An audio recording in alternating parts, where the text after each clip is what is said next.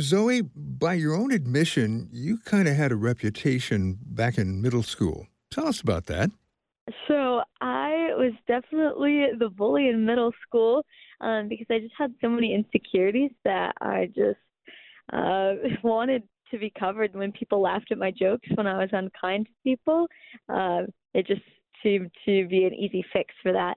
And just following Jesus was more of that side thing.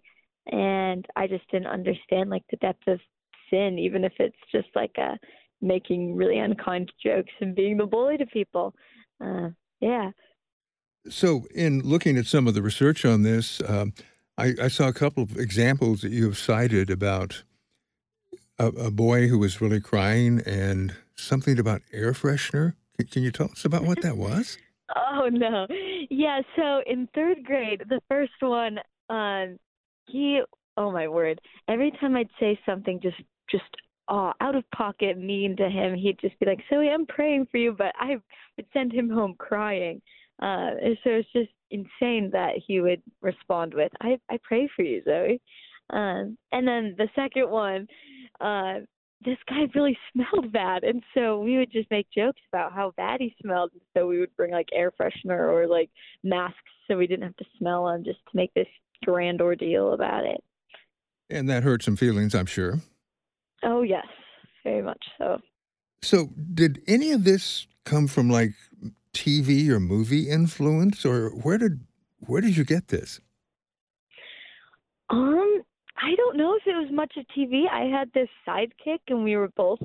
I think there was just a lot of insecurity, and probably, it just comes with middle school territory. Um, I don't know. I think it's just part of the brokenness of human nature. Um, and without Christ, like doing that sanctifying work in us, like that's what we're all capable of.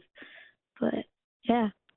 So you had been going to church as this was still happening, and but obviously you hadn't established a relationship with Christ. How did it change? I went to a summer camp in the middle of middle school, and I met this girl named Lydia, and she took me through. There's like this Days of Creation walk, and it had like these really beautiful like glass things, and it described like the whole story of like creation, God's redemption, and then what is to come. Uh, and she's like, Zoe, like this has to mean everything, and like you have to like give your life to this, or else it doesn't mean anything. Like you have to live like, yeah, that's where it changed. And this girl Lydia was also in seventh grade, so yeah, just seeing that example. Did students notice a change in you? Yes, I remember people kept calling me a hypocrite. They're like, you used to act like this. Why are you saying all these things and acting like this now? Like, because of that reverse. It's hard to change, especially when people have this idea of who you are. So sort of like a Saul to Paul thing, where people were still afraid of him at one point. Yes, exactly. So Zoe, these days you are the one who is helping others in middle school. What are you doing? I am at a mentorship program at Xenia Middle School. We mentor middle school girls. They're sixth graders, and there's about 40 to 50 of them in this library. We just spend an hour or two once a week, and we just go through a lesson. We talk about life. And there's so many influences just going on in their worlds. And so it's cool to just be able to dissect those things and just ask like the big questions, like what does matter? What do you want your life to be about? So it's been very cool. Now, are you allowed to talk about faith in this setting? Yes, so it's not like a Bible study or anything, but it's been cool to like some of them are very like obviously agnostic, or their parents are like, well, let them go to church, but they want to. They don't know what they want to believe in yet. So I think they're just a lot of them are exploring those options. So just asking gospel questions or questions that lead up to the gospel. It's been really cool. Now, are things today different than when you were in school? Is it more complicated and more complex for this generation? Honestly, it is way more complicated because of the influences of social media. Um, One of my girls was talking about how like God is a woman and all these things. I'm like, oh, okay, we have so many things to work through here. But at the end of the day, these are just symptoms of heart issues.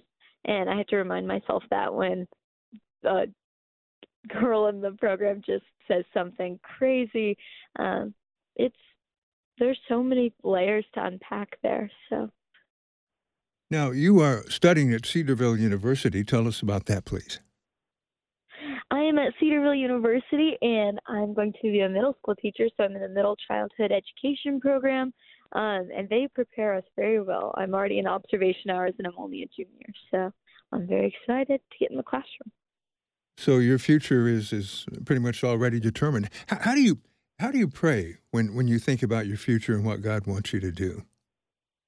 Yeah, a lot of times it's just like there's many good options, and I'm like, God, you have to open or close these doors. Like, I'm not sure where to go. And then God in his good hand makes everything very obvious for me because I'm very loud, and it's very hard for me to just be quiet and meditate. But that's something we're working on as well. Um, just listening to God's voice and being still enough to just sit in his word. Um, yeah, so it's been very cool to see how many little random, random in quotes. They're not random because he's God. Things have just aligned. So basically, thinking about the Bible, be still and know. Yeah, that verse. All right. Zoe, I really appreciate you sharing your heart with us. Yeah. Thank you for having me.